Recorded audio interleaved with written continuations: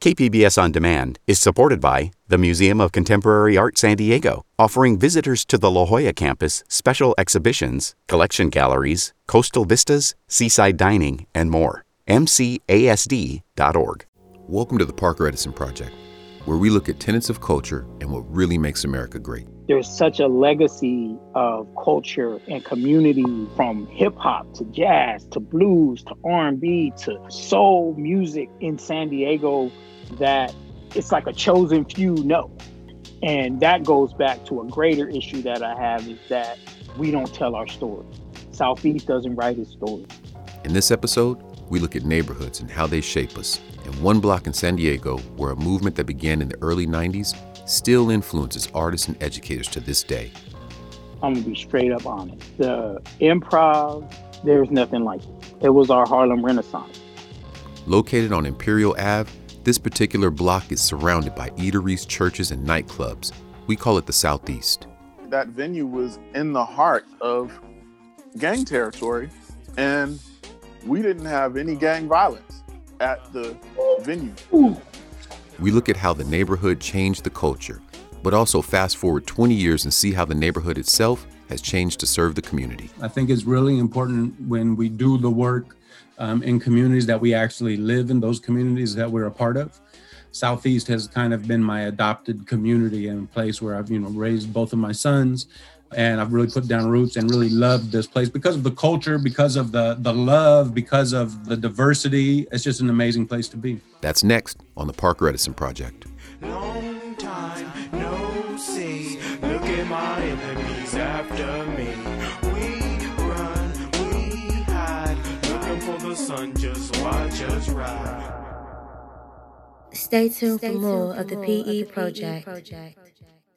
KPBS On Demand is supported by the Museum of Contemporary Art San Diego, offering visitors to the La Jolla campus special exhibitions, collection galleries, coastal vistas, seaside dining, and more. MCASD.org.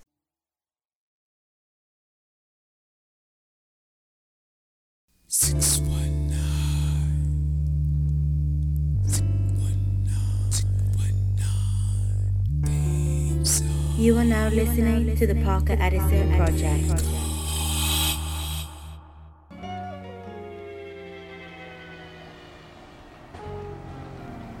I vividly remember sneaking out of my mom's house and dodging trolley cops on the Orange Line. It was hectic, but the Improv was the place to be. It was small like an apartment, but it got live like the Apollo in Harlem. To start, I caught up with three thinkers that were there from the beginning. First up, Kevin Green, a musician, teacher, and the original band leader of the Improv. I'd like to start by asking you, what was the Improv? The Improv was a place for people to be able to express themselves primarily through the medium of hip hop. But you could be a comedian, you could sing, you could go up there and speak your mind. And it was a place where people would come and sit, and those people would sign a list and they would come to a stage. And then once you were on that stage, you had the option of either doing something a cappella. If you had like a little cassette tape of a track, you could play that. You could have the DJ drop something. And my role as the drummer, you can say, I want to rock with Kevin Green. And I was there and I would play beats for whoever wanted to do what they wanted to do. In regards to you playing at the Improv, you had a band before the Improv? The musicians I was working with, I came from the high school, San Diego School for the Creative and Performing Arts, in which I went to in the 12th grade. There I met a flute player named Lennon Honor and a bass player named Kevin Mingus, grandson of the great Charles Mingus. And we were just playing music together, regardless of what you want to call it. We were doing free improvisation. We were starting to play some charts. During a particular time, we wound up playing at the Improv because the MC Benny Heron, Eclipse Heru from Masters of the Universe, was friends with Lennon's sister. And so that's how that connection was made. Okay, wait. When I was in the 7th grade, I had a crush on this girl. So I finally gussied up the gumption to let her know, and right when I was face to face about to tell her, I sneezed in her face. And everyone in the class started laughing because they thought it was funny, but she was mad as and had big brothers and cousins at school. She was none too pleased, and her brothers were even less. I was skulking off campus, trying to walk home without getting mobbed by her 4 brothers, and the Fonz showed up. Not the real Arthur Fonzarelli, but the equivalent. Benny B-Dove Heron was somewhat of a superhero. That day, he popped up out of nowhere, walked me the 2 miles from Bell Junior High to Meadowbrook Apartments, and that's the Benny that Kevin Green is talking about right now. These guys were celebrities on my block. For the record, sir, who are you? I am Benny Heron, also known as Eclipse Heru. If you're a little older, also known as Black Dove, B-Dove from Masters of the Universe, formerly known as No Soul, formerly known as House Clan. Yeah, so MC, poet, teacher, trying to do my thing. That's it. Who are some of the people that were there? You know, we had dancers come through. There were artists that would show art, bands, you know, but I would say the main sort of night, you know, event sort of oriented performances were MCs. And it was really just a safe place for, in jazz, they use this term shedding. It sort of comes from, you know, the musicians being back in the shed away from everybody where they won't be heard practicing.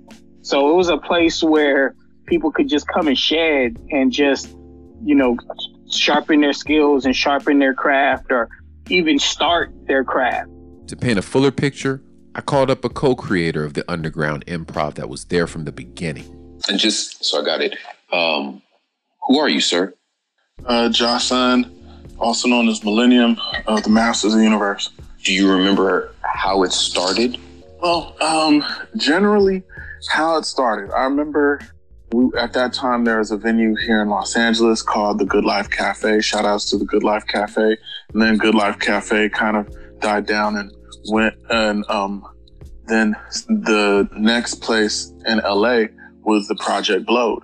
And so, or the Afterlife. And many of us had either performed at that space or performed around that space and loved the vibe, and we wanted to have something for ourselves. And so that was kind of one of the ways that we kind of started the discussion of that. But before that, myself and others, we were going to this venue called the Community Actors Theater. It was literally down the street around the corner from my house. Quick note, the Community Actors Theater was just that, a small venue where actors and stage hopefuls practiced their craft. The theater allotted one night a week for live hip hop. At that time, my primary mode of expression was poetry. And so I would go to the open mic night at the Community Actors Theater and perform my poetry. And it was an interesting thing because it was like there were some young people there, but it was mainly a lot of elders. And so I got a lot of artistic encouragement, inspiration there. And then many of us who wanted the venue, the discussion kind of came up in terms of places. And the Community Actors Theater was one of the places that was, you know, essentially on the list. We wanted a night where we could do our thing, you know. So that's kind of one of the ways that it was started. But I remember names like Taj was there, Orko was there, Black Santa, John was there. Who was Black Santa and what part was he playing? John was kind of, well, he was from the neighborhood. If you looked at John, you would be like, oh man, this dude is banged out. You know what I'm saying? Like, you know, because we lived in a blood neighborhood, Skyline Pyru.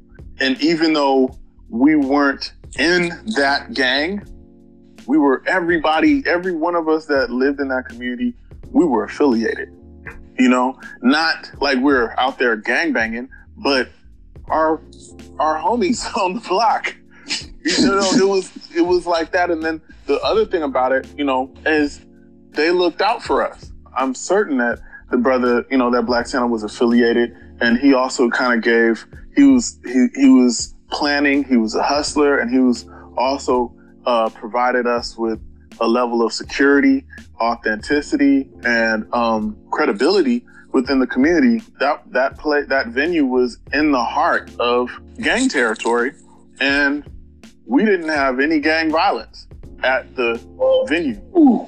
When was the Improv? Years of the Improv. Shoot, man. The late 90s. I remember 95. Around those years. Mid 90s. It's important that you understand. In 90s, rap wasn't looked at the way it is today. Suburban jerks were still saying ignorant stuff like, you can't spell crap without rap. Not just soccer moms, radio DJs, club promoters. So it was a really big deal when someone in the city started something in the neighborhood. What brought you there? Benny Harron. Man, it was a family grown thing, and what I mean by family, the inception of it, really came out of Orko's ideas and ideas around wanting to create a space for creating our sort of jazz scene for the hip hop culture, you know what I mean? And having a place where we could go and show, improve and sharpen our skills. And not only that, but it would be in the community, because I don't know if you're definitely aware, but the Improv was on Imperial Avenue. And if you know anything about San Diego, that is a major thoroughfare through Southeast, you know what I mean? So, and not to say that it's anything wrong with going outside of the community, but that's often what we had to do, to go and perform and to go and be a part of something like, the arts and, with hip hop. We always had to go downtown, or it always included leaving our neighborhood. So, I think Orko and Taj and Black Santa, some of the founding sort of minds behind it, were really conscious and intentional about making sure that it was in Southeast and not something outside of Southeast. So on Imperial at the Community Actors Theater. Which is, and I never thought about that, but that's crazy because it harnessed this talent and energy that wouldn't go to these other spaces. Right. That's crazy. What was the scene like? Kevin Green. It was seen, there is an article about it in the Night and Day section of the Union Tribune. I can't remember which one. It's in their archives. I got it somewhere. But at that particular time, Sax nightclub down the street was happening. I think that's gone now. I think they built some apartments there. So that was happening. They were having community events. I remember I can't remember his last name, but Tayati, that used to work for San Diego Radio. He used to throw like jazz festivals and street fairs over there. So all that kind of stuff was happening. There was that blues place on the other side of the railroad tracks. I can't remember the name of it, but I know that was happening. They put it in the newspaper. And the reporter came to the Improv. They came to the Improv because I remember one of the reasons because they put my name in that paper. And I was really happy about that. It's like, whoa, they put my name in the paper. What ties this story together is an eclectic West Coast underground icon, a literal legend, Orko Elohim. Who is Orko and what contribution did he make? Benny Harron. Man, I to my knowledge and, to whomever else provides some feedback, but to my knowledge and my understanding, when it comes to the Improv, I see it as something that starts and ends with Orko. Son. Orko has always been a very, I always looked at Orko and a lot of times with awe, because to be his age, to be so young at that time, and Orko would be like, he would always manifest the things that he said he was gonna do. Literally, he'd be like, yo, we need a venue. And then, shortly thereafter, we'd be looking for a venue. But this cat's living at his mom's house, running a record label that he started out of his mom's house. So he's always been like that. So that's one thing I really admired about Orko. Benny Harron. When it comes to creating that space and that energy that people continue to carry to this day in San Diego. And without Orko, there would have been no Improv. I think he named it to that. Ain't nobody ever did that before. He just rapped into the crowd and busted his Y'all know that's original, but I want y'all to keep that going. There's a repeating theme in this episode of creative energy continuously reinventing itself. Is it possible that the land retains our energy? I mean, I've heard stories of prisons being stained by unsettled souls, and maybe the inverse occurs, like Positive energy activates constant elevation. Dude, you know what's so crazy is my spiritual temple is the place that I do my spiritual work. And I do sermons, Ifa sermons, and I tape my stuff out of there, is at the venue that is Project Blowed. Get the f*** out of here. Yeah, I tape. I do. The only reason I'm not doing it now is because of the COVID pandemic. But I've been doing it out of Chaos Networks for the past 3 years.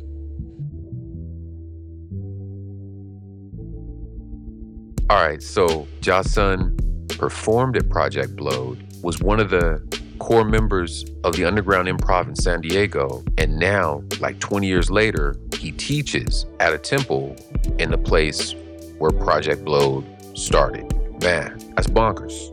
Like, what's the plural of coincidence? Coincidences? Oh no, I don't have time to Google it, so give me your answer on Twitter. At PRKREDISON. I'll mail the best answer a t-shirt. And don't go anywhere. In my second segment, we're going to fast forward 10 years after the improv to see what's so interesting about that block these days. It's more coincidences.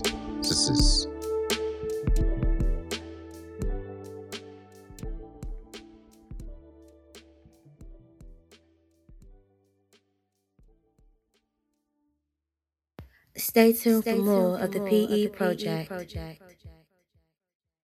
KPBS On Demand is supported by the Museum of Contemporary Art San Diego, offering visitors to the La Jolla campus special exhibitions, collection galleries, coastal vistas, seaside dining, and more. mcasd.org.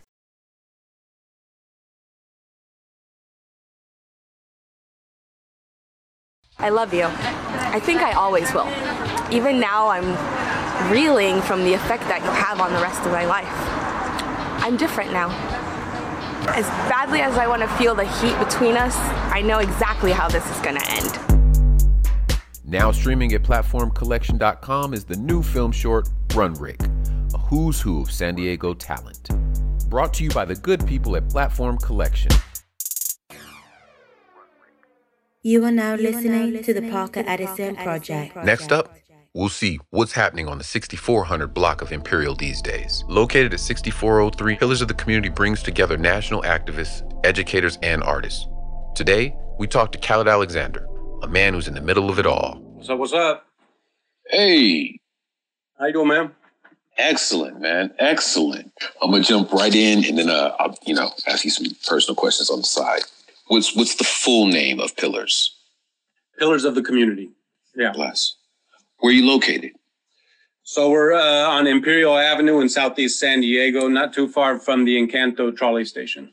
Could Pillars be anywhere else?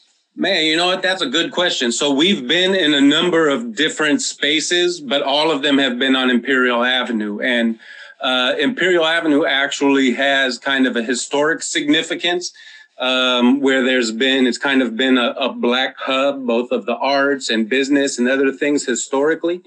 It's kind of in the center of Southeast San Diego, and it transitions through a number of different neighborhoods. But Imperial Avenue is very central to kind of everything that we've done. And so although we've been in maybe 3 or 4 spaces, all of those spaces have been on Imperial Avenue.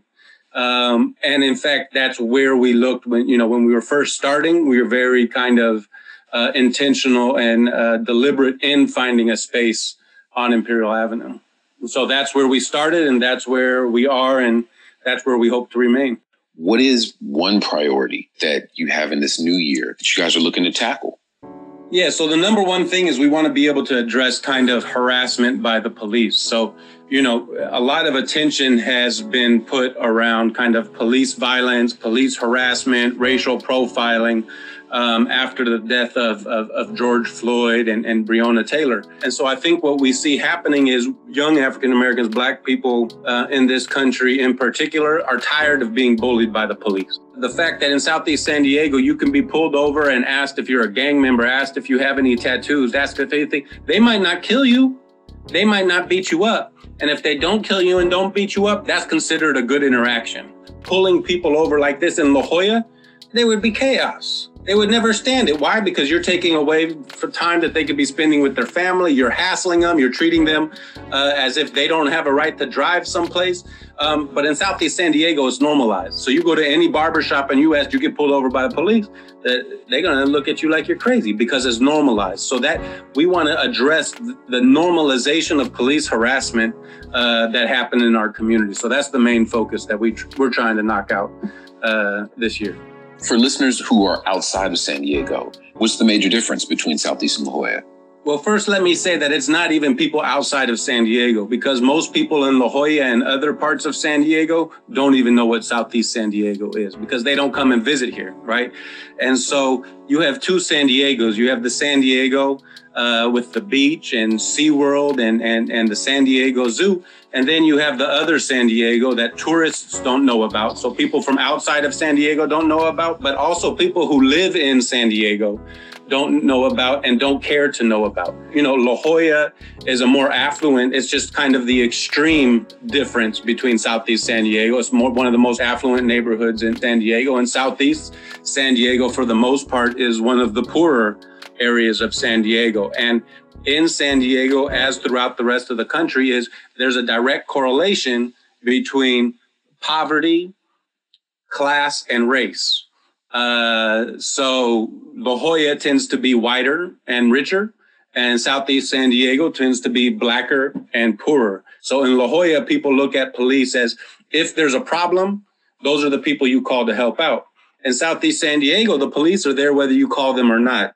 That is the biggest difference between kind of La Jolla and Southeast San Diego, in particular when dealing with police presence and community interactions.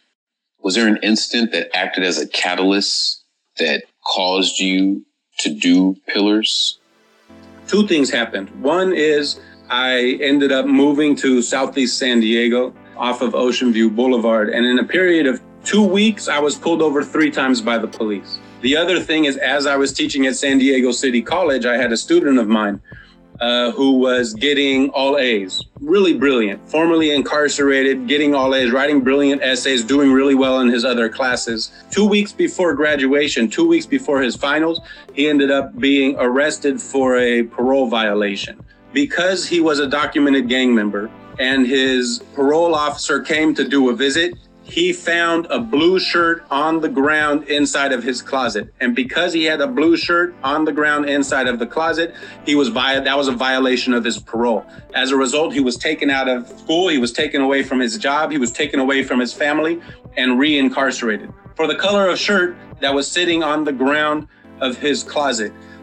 So those two examples made me realize that we really had an issue with how people are treated in the communities that we live in based off of their identity. That's what I'm talking about when we talk about community. It's knowing different people who grew up in different areas, who have different areas of focus and whatnot. But because you have a shared culture, because you have a shared set of values, because you care about the same areas, you create a community. And so that's what we're all about, man. What part of town do you live in today?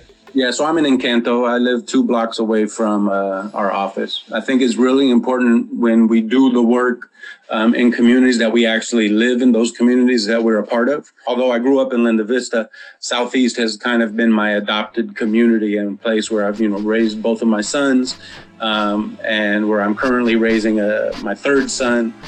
And I've really put down roots and really loved this place because of the culture, because of the love, because of the the diversity. It's just an amazing place to be.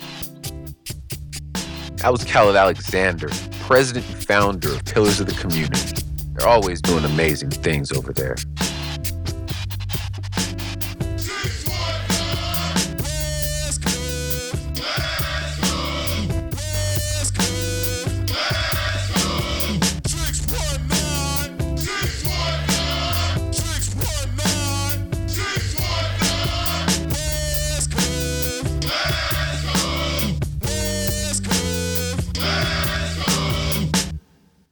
music we're listening to is the 619 Anthem, unreleased heat from 1997. Shout out to Kevin Green for digging deep in the archives for this one.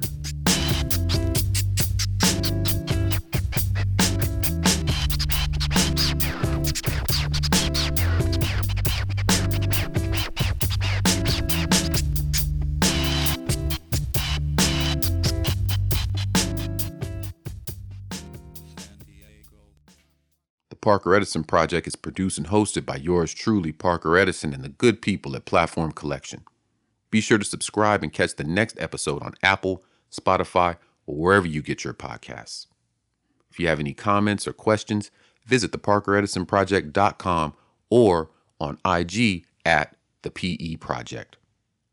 This program has been made possible in part by the KPBS Explore Local Content Fund. Kirk Conan is audio production manager.